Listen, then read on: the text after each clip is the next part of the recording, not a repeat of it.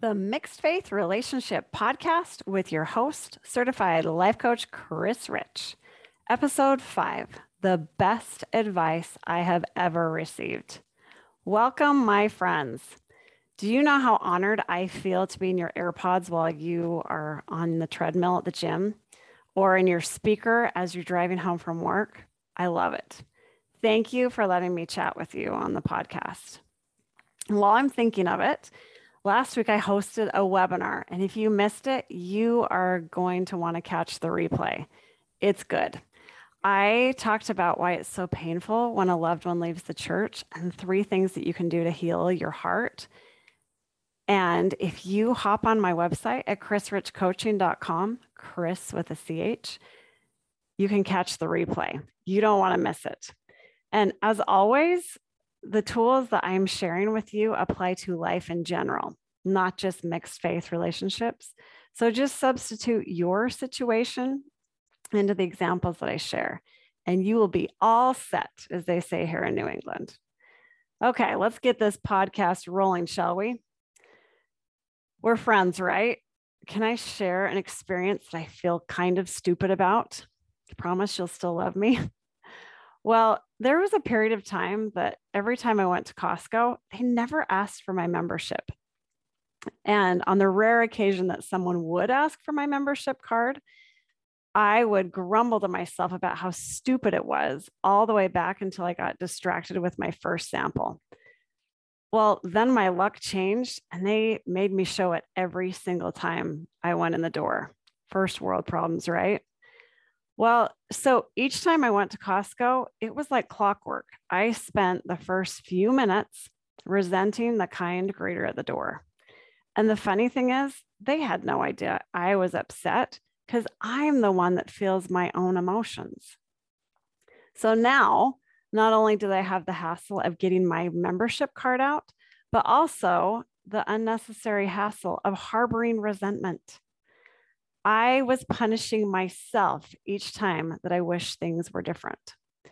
So over time, I learned that it was worth just having my card ready with a genuine smile instead of inflicting suffering upon myself.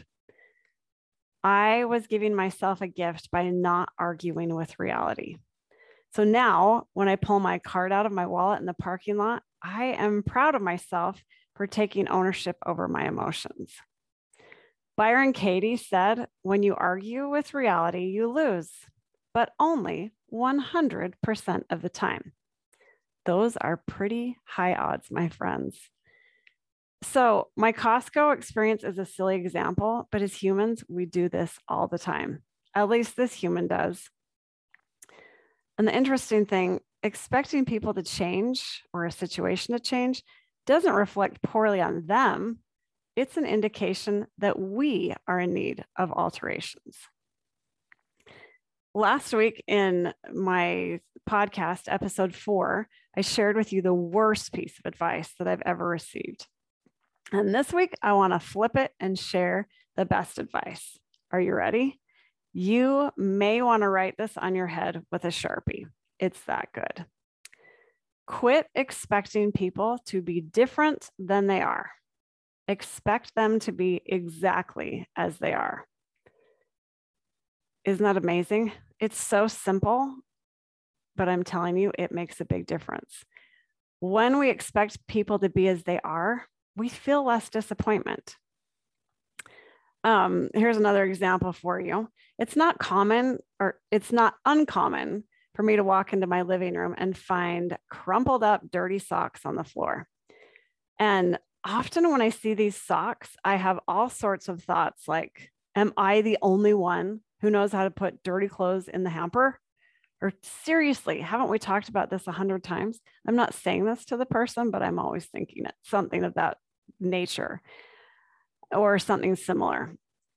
So when I think thoughts like that, I am going to feel anger, resentment, or frustration. So now, not only do I have a mess in my living room, I also have an internal mess to deal with because of those emotions that I'm feeling. And my friends, the socks didn't cause the frustration. I hate to break it to you, but socks are not that powerful. My thoughts about the socks on the floor cause my frustration. So I am all for sharing your expectations with your people and for having consequences, especially if it's a child in your home. But we don't want to hang our happiness on whether or not they honor our request, because they might not. So I've got some other options with, I can either talk to them about it and have the consequence, or I can change my thoughts about the socks on the floor. And here are some examples. This is not a surprise. It's funny because if this has happened 100 times that I've seen the socks on the floor, and each time I'm like, what? It's not a surprise. So it doesn't need to be a big deal. Another thought that I find super helpful, I am really going to miss these socks when the offender goes off to college in the fall. That changes the whole thing about it, all the emotions about it. Another thought that can be helpful, you know who's good at putting socks in the dirty clothes hamper? This girl. And then I just pick them up and take care of it, and I go on my way, and I don't have to feel frustration and resentment because I just took care of it, because I'm the one that wants the clean house. So I want you to think about it. You know that thing that your person does that drives you bananas? You got an idea in your head? Is it something they've done for years? They've done repeatedly? If it's your spouse, maybe they've been doing it for decades, or it's something that your child always does. I want you to think about it.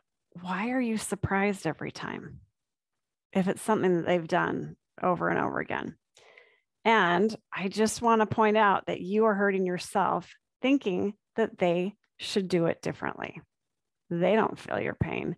You're the one that feels that emotion. And the last thing that I want to share with you, stop going to the hardware store for milk. And what I mean by that is, you know what you're going to get from this person, yet you still keep going to them for something else anyway. So for example, let's say that you're looking for a good listener, but you know that this person really isn't that good at it. They have so many other skills, but listening might not be the one. So why do you keep going back to them to listen? You're going to the hardware store for milk. We know that they don't sell it at the hardware store. If you're hoping to have a spiritual conversation with your person that has no interest in the church, and then they show up the way that they always do, don't be surprised by that. We already know that they might not be the best person to go to for that. So find someone else. Go to the grocery store for milk, not the hardware store for milk. I hope some of these tips helped you today. These are things that I think about all the time that help me in my mixed faith relationships and with all the other humans that I deal with. And if something that you have heard on this podcast resonates with you, I would love for you to leave me a review or to share it on social media with your friends and family, and make sure that you subscribe so you don't miss an episode. I hope that you guys have a great week, and remember to go check out my website. I've got lots of other great tips on there and you can catch that webinar that I mentioned in the beginning. I hope you have a great week, my friends. Mwah. Until next time.